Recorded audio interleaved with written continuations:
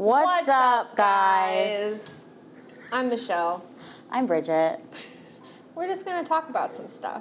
Just chat for a little bit. Some dog topics. Yeah, some dog topics. With some dogs.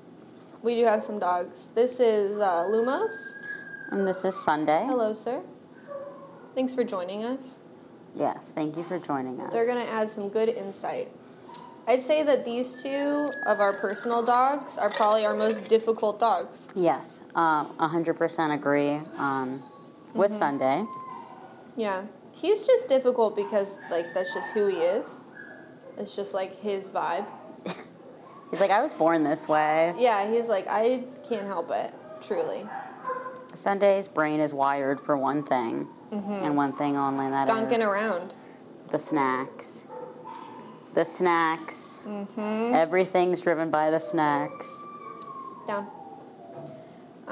So Bridget had a good topic that we're going to discuss a little bit about, and that's when you start to see success in training. Yeah. Specifically, I'd say probably like one-on-ones. Yeah. Like private sessions. Yeah. So it can definitely, as I have just transitioned from board and train to one-on-one, I've noticed a lot of changes. Like you were telling me, it's way different, and I was like, it's not going to be that different, and it's way different. So it's just like the traditional success that you see in board and train is like done over the course of a month, and then transitioning like the first hour with somebody or just successes in an hour has definitely been a challenge. And I know that I was like, I'm not seeing success, and you're like, it's the first lesson. And I was like, we have to work on something. And you're like, no, you're just going to kind of build things now. Yes. So setting that expectation of when do we start to see success in one-on-one sessions? Yeah, I think that even from like the training aspect, going back to that, like something that you had to overcome was like your first interactions with a client were like, I need to show them that this works. I need to prove myself. Yeah, and that it worked. The dog is trained. Everything's going to be great. And that's like how you had to like build rapport initially, I think, was through like the results of the success of the training doing board and trains. Whereas with one-on-ones, like the way you build relationships and rapport with clients is just a little bit different because you're not going to see results right away. Yeah, and it's like, I need you to trust me. I know, like, hi, we just met, but I need you to trust me. Yeah, exactly. And truthfully, I do think in comparison, sometimes I feel like with one-on-ones, it might be a little bit easier to get that rapport a little bit more than with board and train because you're with them more and you're with them longer and that kind of thing. Yeah, you're meeting the dog and the person for the first time. And board and train, I'm like, hey, this is my best friend, your dog, that I've been working with the last month, and it already loves me, it trusts me, and then it's like, here's your dog back. Whereas one-on-ones, they're like, ew, who are you? And you have to like gain the trust and the respect of both parties. Yes. And I do think that something that came up the other day with a client of mine that relates to this topic was, I think it was a third session, and one of the main issues with the dog is like anxiety and fear and things like that. And they had kind of asked like, when do we start working on like the fear and the anxiety and what do I need to do with that?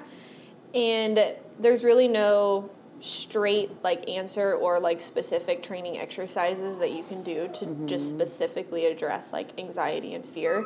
And it's more about taking the skills and the communication that you establish with the dog through obedience training and changing your lifestyle with them and using that to then create and adapt to overcome like the fear and anxiety and start reconditioning at that point. So, and it was kind of perfect because we went on a walk and we encountered a group of kids that were all on bikes, and bikes was like a big issue for the dog. And so we just kind of hung out there and used his training and his obedience to work through and get him a little bit more confident around the kids on the bikes. And so it was ironic that that was a concern of hers, and then we were able to address it right away so she could see it kind of in action. But that sparked the conversation of, in training, you're gonna see big changes happen quickly, initially off the bat. Like your dog is going to walk better pretty quickly. Your dog is going to know basic commands and be able to perform them a lot better pretty quickly. But when it comes to like big overall behavioral changes, those are, you're gonna have to be patient and kind of see those bigger changes happen more in the long run. Yeah, I think, like, dog training is almost sold to you as, like, this fairy tale ending where you're going to get to this point and it's happily ever after and you never have to really do anything. And when people go through it and they're going through the training, they're like, I thought we already went over this. Like, why is my dog acting like this again? And it's goes to show you it's not just one quick fix. It's being, like, consistent and reliable for your dog for a long period of time. And being able to give your dog direction and boundaries and things like that. And I think by the third or so session, people are starting to grasp that. Yeah. And then we see these successes, or like you said, you work through something right in front of them, and they're like, oh my God, that worked. And you're like, yeah, like we just have to stay consistent. Because most owners, like, when they see their dog in that state of fear, they're like, we have to stop. Like, I don't want to keep going. Like, my dog is scared. Then you have to realize, like, they're scared because they don't have direction. And we need to provide that direction so they're a little bit more confident and comfortable handling things themselves. And then Luca was like, oh, bikes aren't really that scary anymore. Yeah. And he did really well. Yeah. And I do think there's, like, of course, like a balance of, you don't want to push a dog through something they're fearful of, like, to the extreme. Yeah. You know, like, you definitely want to do it in, like, small amounts and in a digestible amount so that you can still keep them, their ability to be focused. You know, if they're completely just in fight or flight mode, like, over threshold crazy, there's not so much you can accomplish in that. But obviously, once we're starting to address the fear behaviors and stuff, we have the dogs in a position. Down. We have the dogs in a position where we know that we can do it successfully in those environments then too. Yeah. Because you put the work in to kind of build the dog and have those foundational elements in it. So when push comes to shove, you at least have something in your tool belt that you didn't first introduce Luca to e-collar the day he was scared of the bikes. You know, that took a couple of sessions to refine to him, like, what the e-collar meant and, like, how to react to it. Yeah, exactly. Yeah, because if you don't have, like, you imagine a fearful dog in a situation of something that they're scared of or uncomfortable. I mean, fear for dogs is, like, very primal. Yeah. Like, they see it as, like, a safety thing. Like, they truly think that their safety is in the balance. And so you can imagine that if you haven't taken the time to teach them the communication language that you're going to use, when you try to do it in that environment, it's going to be it's going to add to the overwhelming state of the dog. Yeah. Because now they're fear for their safety, and then on top of that, you're using a language that they have no concept of. So a lot of times when you have a fearful dog and an anxious dog, because the signs of that are so, like, visceral and apparent, people come in wanting to work on that immediately. And it's like, I understand that the fear and the anxiety seems like the biggest issue. Yeah. But the biggest issue in reality is that you can't talk to your dog effectively in a way that they understand. Yeah. And until we can actually get that communication set up, there's no way that we can address those issues with really good clarity. Yeah. So that's why those first few lessons sometimes for people seem like, oh, this doesn't seem like we're doing anything, or it doesn't seem like we're actually getting to the root of the problem. Yeah. But, like, you kind of just have to trust the process a little bit. And I've found that even in the context of, like, private sessions, when you do get to that around, like, lesson 3-ish mark, where they've trusted the process for those first couple lessons and now they're really getting to see, like, the fruit of all the work that they put in, then you've really, like, cemented that trust from that person too. For, like, the rest of the lessons. They're really willing to hear you out and really follow what your guidance is then at that point. Yeah, they're a lot more, like, trusting. They're like, oh, she told me to do this and it worked. No, Sunday bed. She said, with Lumos? Miss. Just wandering, skunking around. Skunking around the Christmas tree. Both of our dogs had a moment where they're talking, they won't notice. They're like, if we move really slow. They will have no idea. No idea at all. Could be snacks in this room. Uh-huh. I had a thought to add to that. No, I can't remember what it was. You got good flow going. Huh? You've good flow going. Good flow? Mm-hmm. What do you think? Good? It's good. Good stuff? It's good stuff. Okay.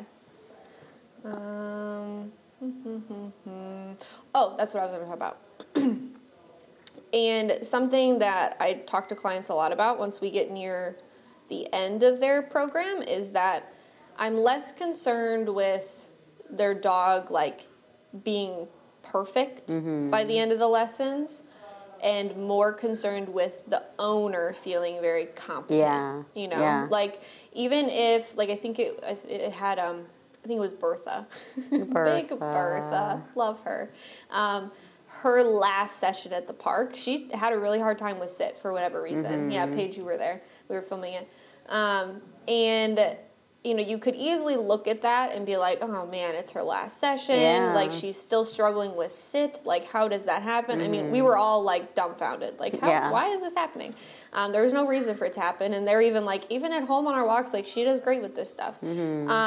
But, we could have looked at that and been really defeatist about it and been like, oh, what a terrible way to end our lessons, yada, yada, yada. But in reality, I think it was a really good example of your dog is never going to be perfect. Yeah. There's always going to be days when your dog doesn't do well for whatever reason. I mean, even with our dogs, there's days where I'm like, are you even trained? Yeah, exactly. Do you know anything right now? And so it's a living animal, there's days when I wake up and I'm having a terrible day. Yeah. So it's unreasonable to expect our animals to be perfect and on top of it, all the time.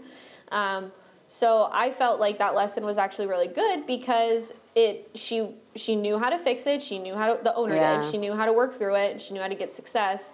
And to me, that's more important.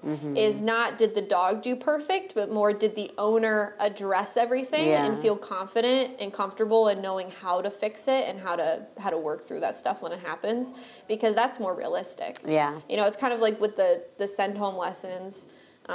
With board and trains, if it goes perfect the whole time, that's not really great. It always did, too. The dogs would go perfect, and the people would be like, this is incredible. Yeah. And they'd go home and be like, Fluffy ripped my husband's heart apart. What do I do now? Yeah. And you'd be like, well, we're going to keep working. Yeah, because if they never get to address the issue and actually know how to fix it and work on it, then they're not going to have the skill set to be able to do that. Yeah, it's very much coaching people how to handle a wide variety of situations with their dogs. So coaching them through when their dog makes a mistake or when things aren't going perfect. And instead of taking them and being like, my dog's terrible, I'm terrible, you're like, let's give you the tools to problem solve a little bit with your dog. Yep. So like you said, they're living beings. They're not perfect. They have bad days, and it's just kind of for us to be able to keep pushing them to be successful and know what to do when we have failures and not be so overcome with shame because our dogs had a bad day. Yep. Sunday pushing the limits right now. She said, my nose is on the ground, but my paws are on the bed. And especially when you have dogs, 10 sessions is a good amount of time to work with a dog. That's probably roughly 2.5 months, 3 months that you're working with a dog, and you can get a ton accomplished, and you can see a lot of really good success in that. But when you are dealing with fear, anxiety, especially those really deep-rooted genetic cases where it's the dog's default setting is probably just always going to be nervous. You're not really going to change that. You really have to give the clients the skill set to continue everything that we've been doing beyond those 10 weeks. Because you're not going to see a massive come to fruition change with stuff like that just in 10 sessions. Yeah, you'll see big progress and difference, but not necessarily to the end game result that people want. Yeah. But truthfully, I would argue that those dogs are kind of a lifetime of progress in and of itself. Yeah. Like, I don't think there's some dogs where, like, yeah, you could hit a glass ceiling eventually, maybe, with as far as like their behavioral progress can go, but not many. I truly believe that there's a lot of dogs that it may just take more time than other dogs, but they will always continue to get better and better. Yeah. As long as you're continually putting in the time and the effort with them. It's like a lifestyle. So I always equate it to, like, you're not going to get to your peak physical fitness and clean eating and be like, I can stop now and expect to maintain a healthy body or a fit body if you just abandon all of the things all that discipline. So it's a lifestyle of discipline, which people like are learning to commit to when you first get the dog. Yep. And it's a lot more work than people kind of anticipate, but I'm liking the part of coaching them through, like, how can I solve this on my own? How can I long-term know when my dog does this, then I do this. And I help my dog back into training mode or success. Oh, yeah. And I think there's, too, like, a balance where you always want to keep trying to progress and try to get your dog better, but also recognizing that in the moment you need to have perspective of, like, how far you have come and how much progress you've had, because I think it's easy that sometimes when you see, like, those really big changes up front, that you get impatient. Yeah. And then you're like, I just want it all to change now. I know. And you're like, crap, I have to work at this. And it's hard for people.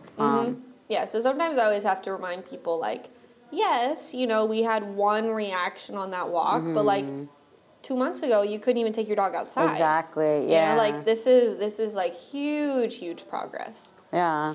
It's nice to coach people through that, because I know personally that I come from, like, that anxious feeling that when I was training my dog, when I had, like, a good week, I was like, okay, we're in the clear, we're never having to deal with this again. Then I'd go out and he'd have a reactive episode, and because he had a meltdown, I'd go home and have a meltdown and be like, I can't leave my house. I'm a prisoner of my own circumstances. And then it's just realizing, Nelson? Nelson was bad. Like, he's 5 pounds, but that little thing was out for blood. Out for blood. Gosh, Not like Nelson. I'm gonna back down and not, like, try to live up to it. It was like, if he slipped out of his harness, because I used to harness at the time, he was going to fight. Oh my Going to fight. And it was so embarrassing walking down the street and having him, like, make these gurgling sounds.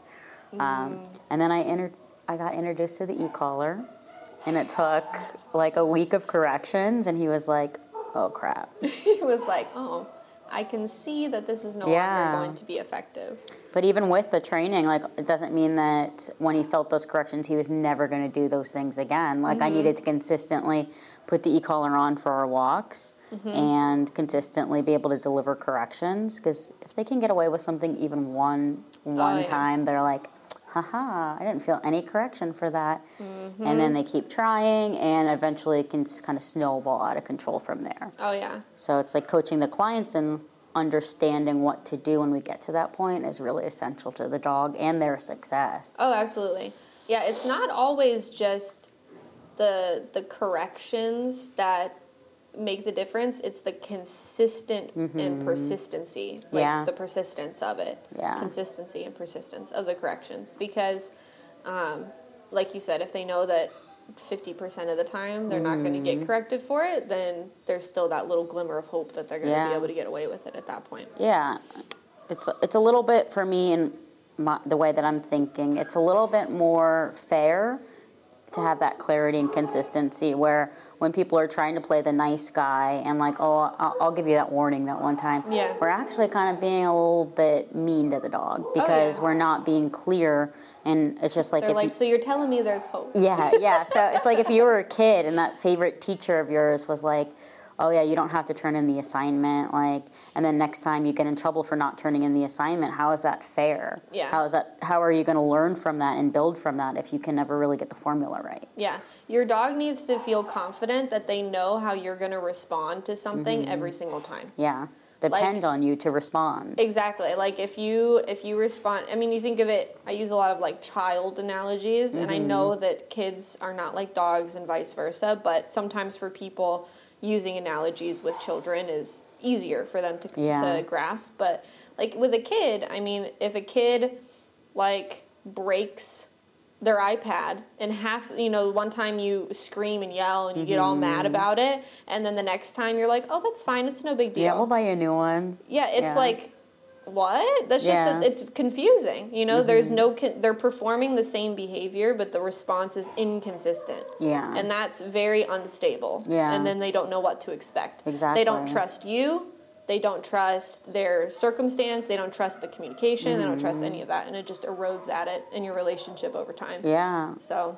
A strong relationship, like you had said to me the other day, is being a leader and not being scared to be that leader and step in where you need to be and provide that direction. And I think people sometimes can get hung up with not wanting to be the bad guy, but your dog, it's not that you're being the bad guy, it's that you're just providing information. Yeah, your exactly. dog needs that from you. Like with Doppler.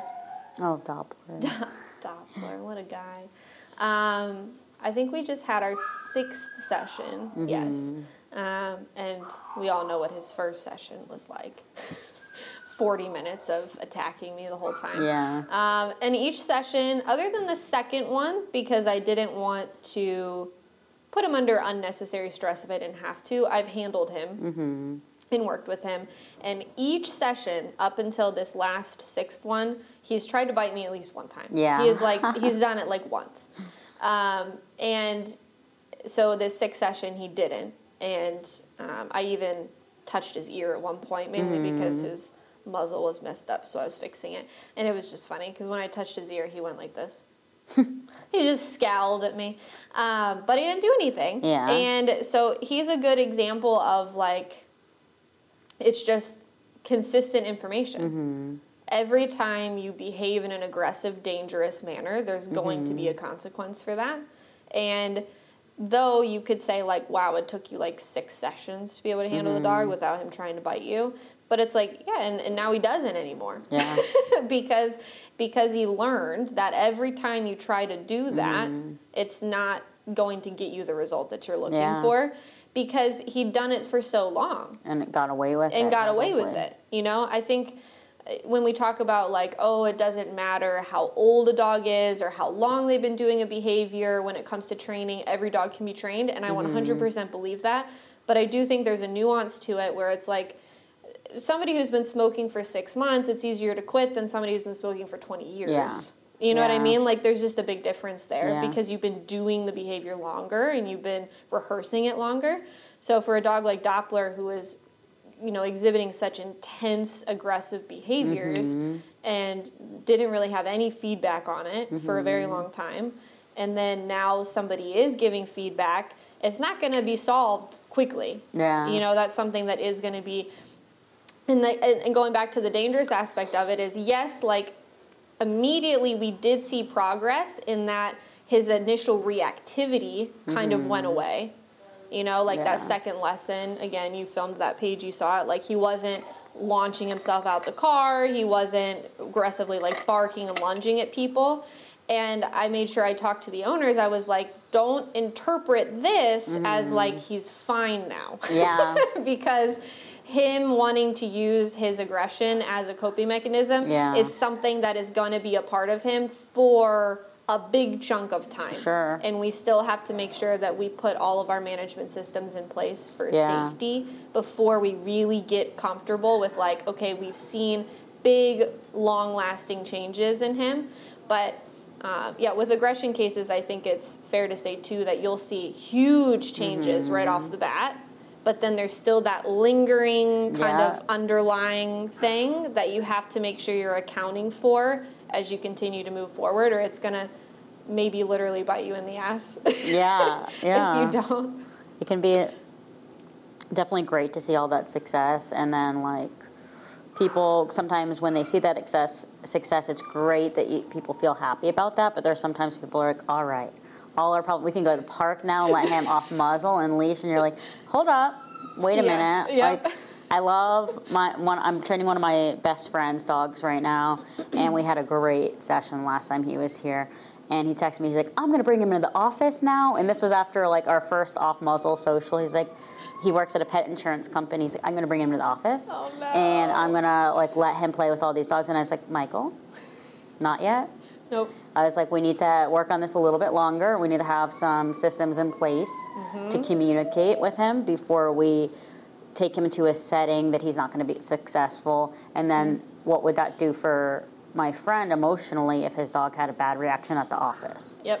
You know, that would take him down. He'd be like, oh, no. Yeah.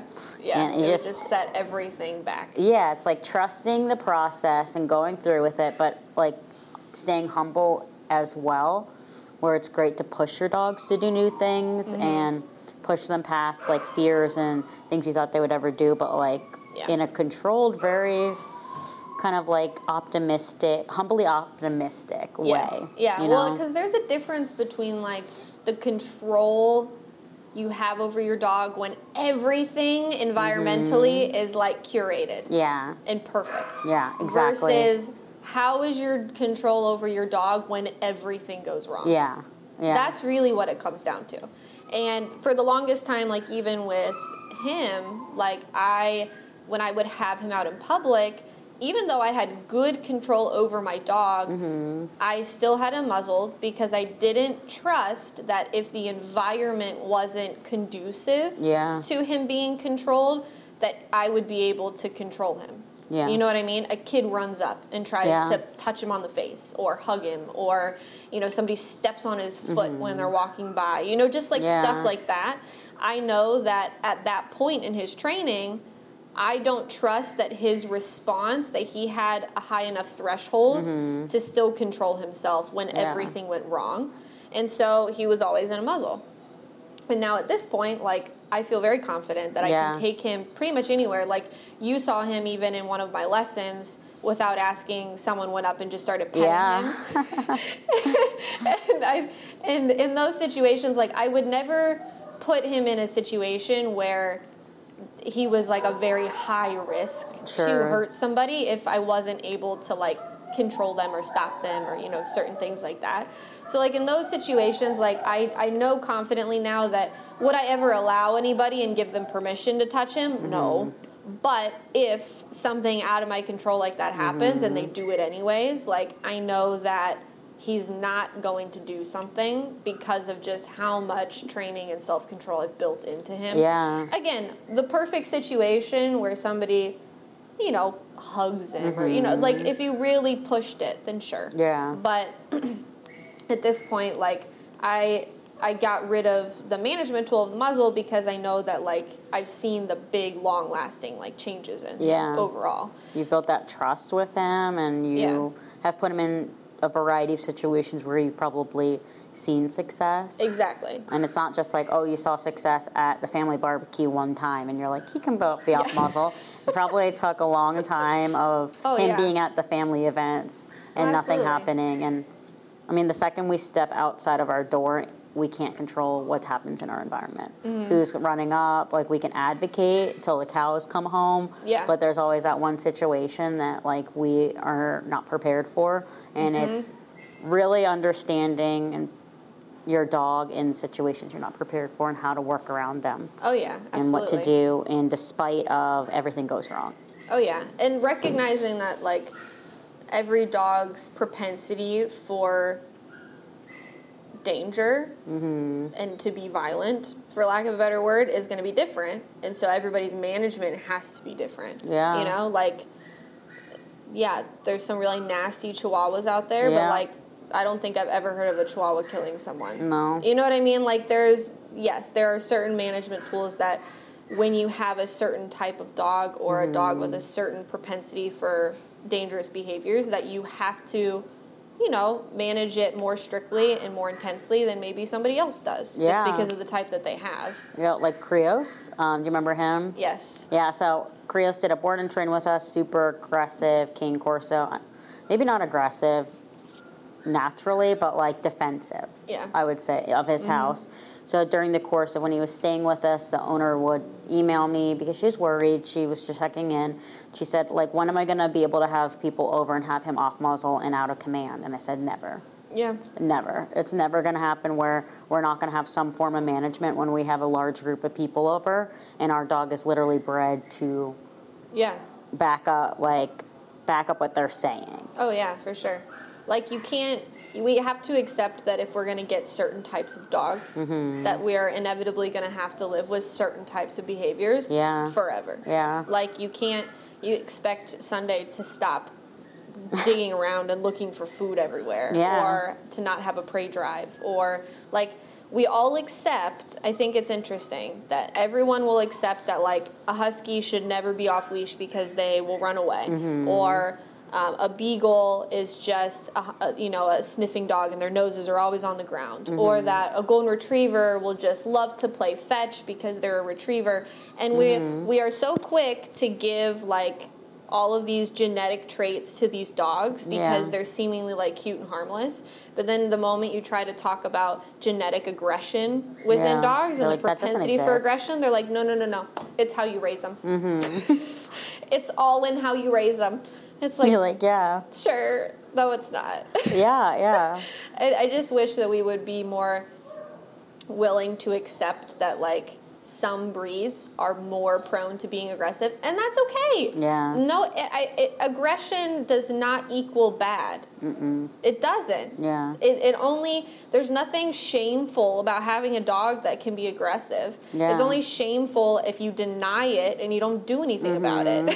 And you let incidents happen, or like you refuse to address it, so incidents happen. Exactly. And you're just making things a danger to the public almost at that point. Yeah, it can get very scary. So if a dog looks intimidating, if they have an intimidating look to them, that's on purpose. Yeah. Okay, we didn't genetically curate these breeds to look scary like a Cane Corso and then be like, oh, but they're just so nice. Yeah, be like, oh, why isn't he a golden retriever energy? And you're like, well, he's a Corso. I mean, if they look scary, they're probably supposed to. Yeah. Which means that they have some type of inkling in them to be scary if the situation calls for it. Yeah. So I think that the world of dogs and dog ownership would be drastically improved if we could just simply acknowledge that fact. Yeah. That, like, dogs have genetic inclinations to do certain things. There's always going to be outliers. Yeah. You know? I've met some very nice Cane Corsos. Yeah. Absurdly nice. And I've met some really nasty golden retrievers. Yeah. So it's like, there's always outliers, typically due to breeding issues, but that's like a whole nother discussion. But I think if people just started accepting that, then there would be far less scary accidents that happen with dogs. Yeah. For our next topic, we will be discussing enrichment. It's very trendy to enrich your dog these days. Yes. Everyone's adding like all the meal toppers, the lick and the squirts of fish oil, and the lick mats, the snuffle mats, the roll up the towel with your dog's food in it, which obstructions. All I can see when I see the snuffle mats and I see like people using towels and like rolling their food in towels and then tying them up, I'm like, what kind of dog do you have? Because my dog would just eat through it. I know, He'd just eat through it to get to it. Yeah. Like, alarming. Be careful what you're using for your enrichment because... Oh, and maybe this is another weird opinion to have, but, like, the technique of, like, throwing food on the ground, which I know you do this with your dogs. I do, yeah. I don't like my dogs just, like, eating random shit off the ground. Yeah, maybe that's why Sunday is So I feel like if I'm just, like, throwing food on the ground and allowing them to eat it, then I'm not going to be able to really set a boundary and distinguish when they're not allowed to do it, and then I'd feel bad. Yeah. So I think, you know, keeping some of that stuff in mind, too, as far as, like, what your own standards are with your dogs. Because I don't know what they are with your dogs. But with my dogs, I don't want them eating stuff off of the ground. Mainly because two of my dogs like to eat shit, and it's gross. But, looking at you. I call it the chicken game. And I just throw kibble into my backyard and let Sunday just, like, that's how she eats her dinner. See, and I think for a dog like that, I can see how that would be like very enriching and rewarding for her. Because she's like meant to hunt and look for her food, so I'm like, why not just play the chicken game right now? I think that's great. Throw a little bit of kibble. Obviously, she's in her down, and then she's released to it where it's not just this like kibble falling on the ground. And she's like, make it rain, kibble, and she's like sticking her tongue out. Like, we have some structure behind it where you're not allowed to eat the kibbles. So it's like condensed into like a formal game almost. Yes. Okay, that makes more sense. I feel better about that then, rather than just like willy-nilly stuff going Do you like everywhere. the chicken game? Her favorite is the chicken game in the snow. Oh, that is just our favorite thing in the world. You need to do barn hunt with her. I know I need to do barn really hunt. I really want to do that. I think enrichment that I'm all for is dog sports. Yeah. I think there's whatever your dog likes to do, there's probably a sport that you can do with that physically behavior. active rather than caloric. Like, let me shove peanut butter or cream cheese in your face, and I can work on my computer for an hour because you're busy with something. Mm-hmm. Yep. And like, I think that maybe even a dog sport that you don't expect, like, try everything, try all the things, see what your dog really likes. Like, you wouldn't look at my Chihuahua and be like, oh, he'd really love weight pull, but like, he loves it. Like, when we went back last night, he was in heaven. He was so happy. Aw, buddy. Like, he loves it when he starts pulling his little chains and just going. He's like, oh yeah, I'm on a mission. Like, he loves it. So I think that, like, exploring, I mean, because there's weight pull, there's like lure coursing, there's barn hunt, there's herding, there's, of course, like protection sports. And that's the boom in like protection sports being trendy and everyone wanting to do protection sports. I mean, I think they're great and all, but like, slow down, guys. Slow down. It can be a little dangerous, you know? Slow down. I think also just like if you have that dog and you don't do protection sports, like the hoity-toity mentality of it. But the danger, I think, in over-enriching your dog is that you don't teach them how to just be existing. You're constantly stimulating them, and they're constantly looking for something to do because that's the dog we've created. And there's nothing wrong with enrichment, like providing it from time to time, and if your dog enjoys it. I understand that people have really busy lives, and providing that enrichment feels good to them. They're like, okay, my dog is busy, but it's like you said, it's an iPad kid, where we're creating the need for them to always have their brain on and working, rather than, I love enrichment and I still do it with my dogs, but I need my dog to be like this sometimes. Where we just need to relax right now. You're not getting anything, you're not getting kibble, we're not searching. You need to learn how to sleep. Just relax. And that's something that you should start, like if you're getting a puppy, that's the most ideal. You need to start that immediately, like as a puppy. There needs to be specific time in your day where it's about doing nothing with the dog. Like I typically, like when I'm raising a puppy, my default is that the dog is in the crate. That's like my default. And if they're not in the crate, then I need to have a good reason for them to not be in the crate. To me, good reasons are like pottying, eating, training, walking. And then another one that I really make a big effort to do is just like purposeful, like just coexisting. And generally that's not cuddling. That's not like the dog sitting on your lap or cuddling with you. It's like I put their leash, the end of their leash underneath like a furniture leg, have a little bed for them or something, and they sit and they hang out on their bed, and that's it. They don't have a bone. They don't have anything. They're just learning there. to coexist. They're learning to just like be around. Things are going on. Maybe we're watching TV. Maybe it's when I'm eating a meal and I can watch them. But like they need to just learn how to self-soothe and just be there. Put them into real life situations as you would live them. So like when I was incorporating Pip into the pack, we had to do a lot of that because she's like, I want to do something all of the time. And I put her leash on the table and I was like, we're just going to lay in our bed. Nothing's happening. And of course, you hear the whining. And she's like, I'm bored. And I'm like, I don't care. You're just going to learn how to chill out. And now, like, I look around my 7 dogs and they're all sleeping and they're like chilling. And I'm like, those are the moments I feel the most proud of my dogs. Oh, yeah. I'm like, I can create a pack of 7 dogs that can just sleep. And we don't always have to be looking at mom to eat our enrichment or do the Yep. things, or I'm not the toy. I'm teaching them how to self-soothe. Oh, yeah, absolutely. And I mean, there's absolutely dogs that are like more demanding as Sure. far as like what you need to give them for them to feel fulfilled. And that will make it easier to teach them to have like an off switch or to like stop. But I still think that sometimes we just overdo it. Like, Yeah. there's a specific account that I'm thinking of right now that's like, it's a German short-haired pointer. And I don't think people recognize just how intense those dogs are.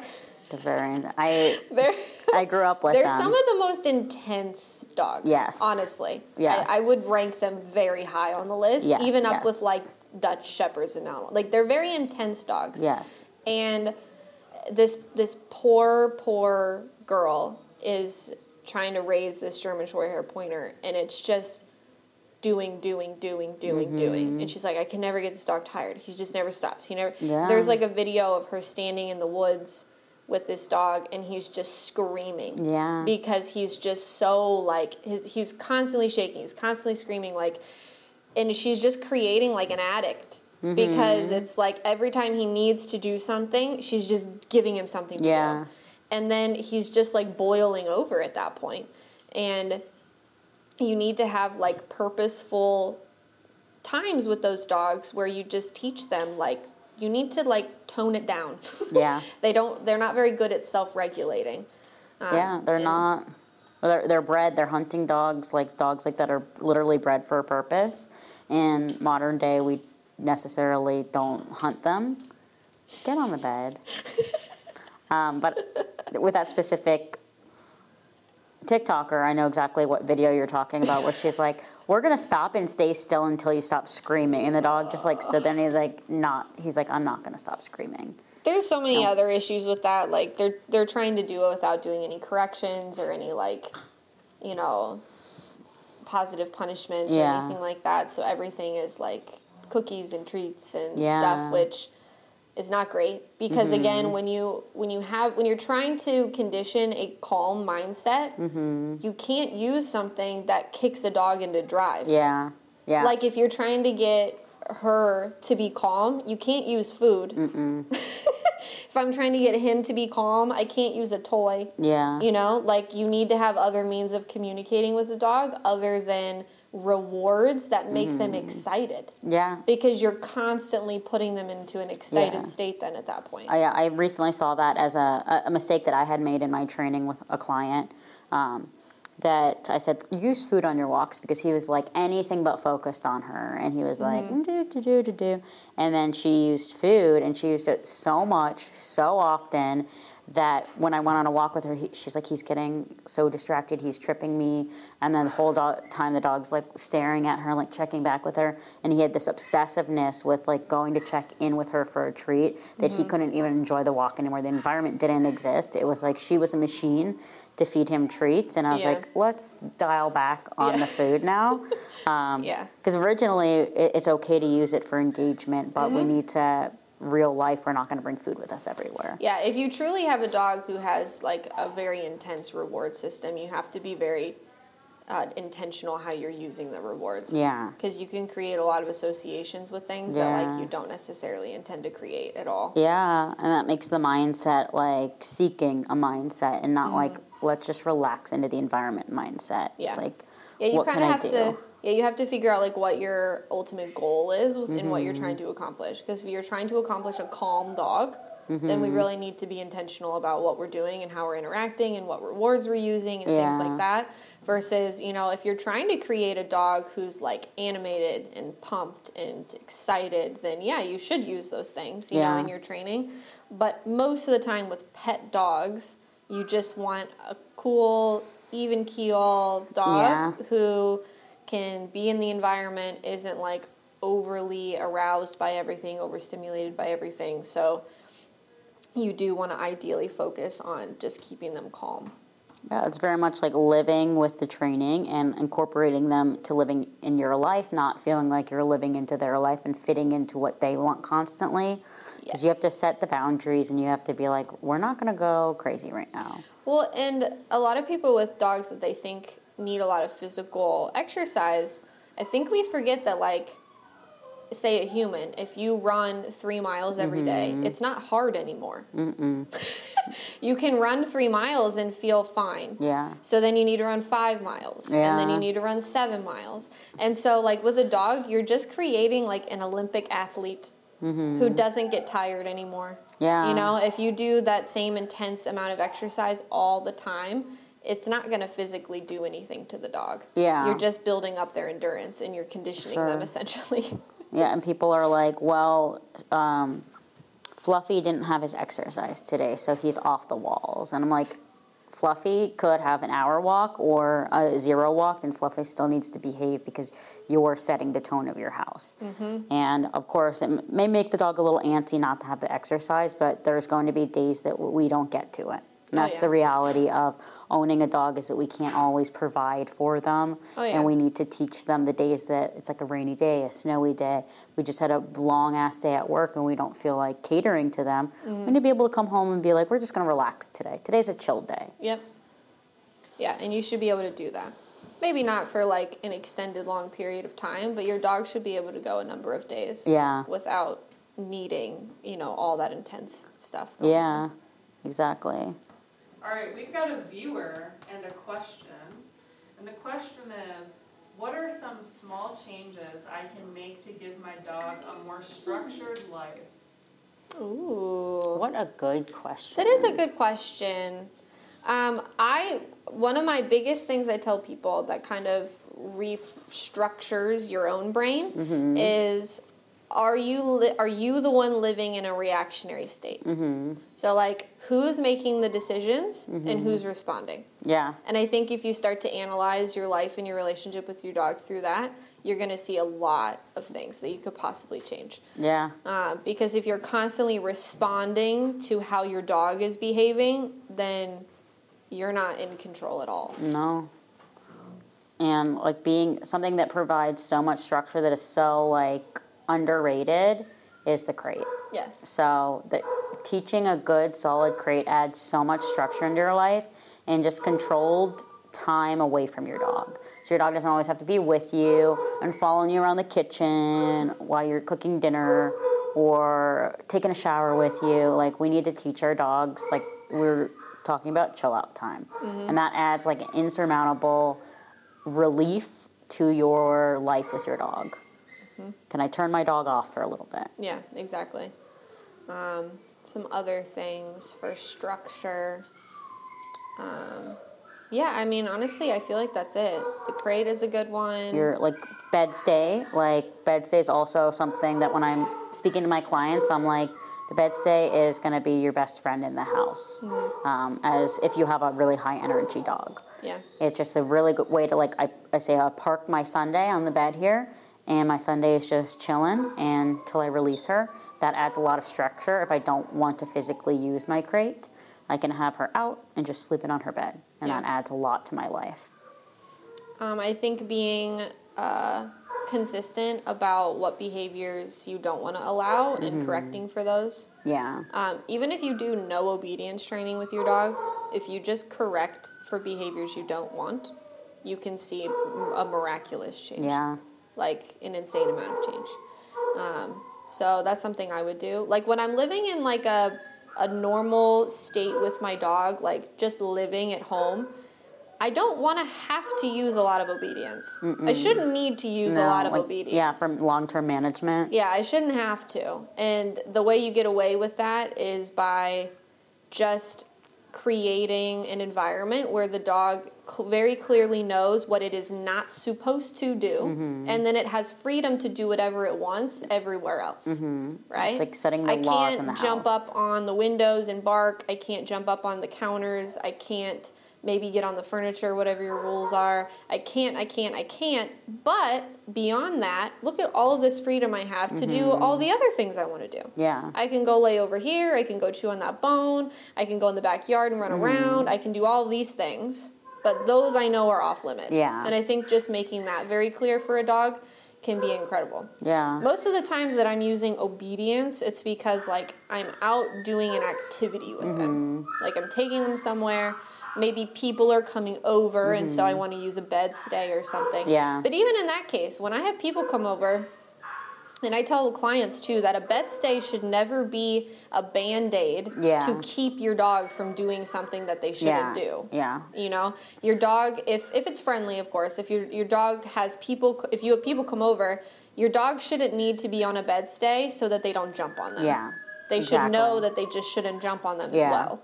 Yeah, the bed stays more so management when guests are over, as far as like your dog just learning to chill out. And again, not a Band-Aid. We'd want to address jumping and excited behaviors completely on their own. But the bed stay can be great if you're like, I don't want the dog up in my business. I don't want my guests to feel like they have to constantly pet my dog. Exactly. To me, like the bare minimum that every human should do with a dog is at least create very clear expectations of what behaviors are not okay. That's the bare minimum. If you don't want to obedience train your dog, that's your own prerogative, but to me that limits their world. They can't go places effectively with you. They can't, you know, all that stuff. But at the very least, they should know I don't jump on people, I don't get on counters, I don't, you know, all of those basic kind of good household manners.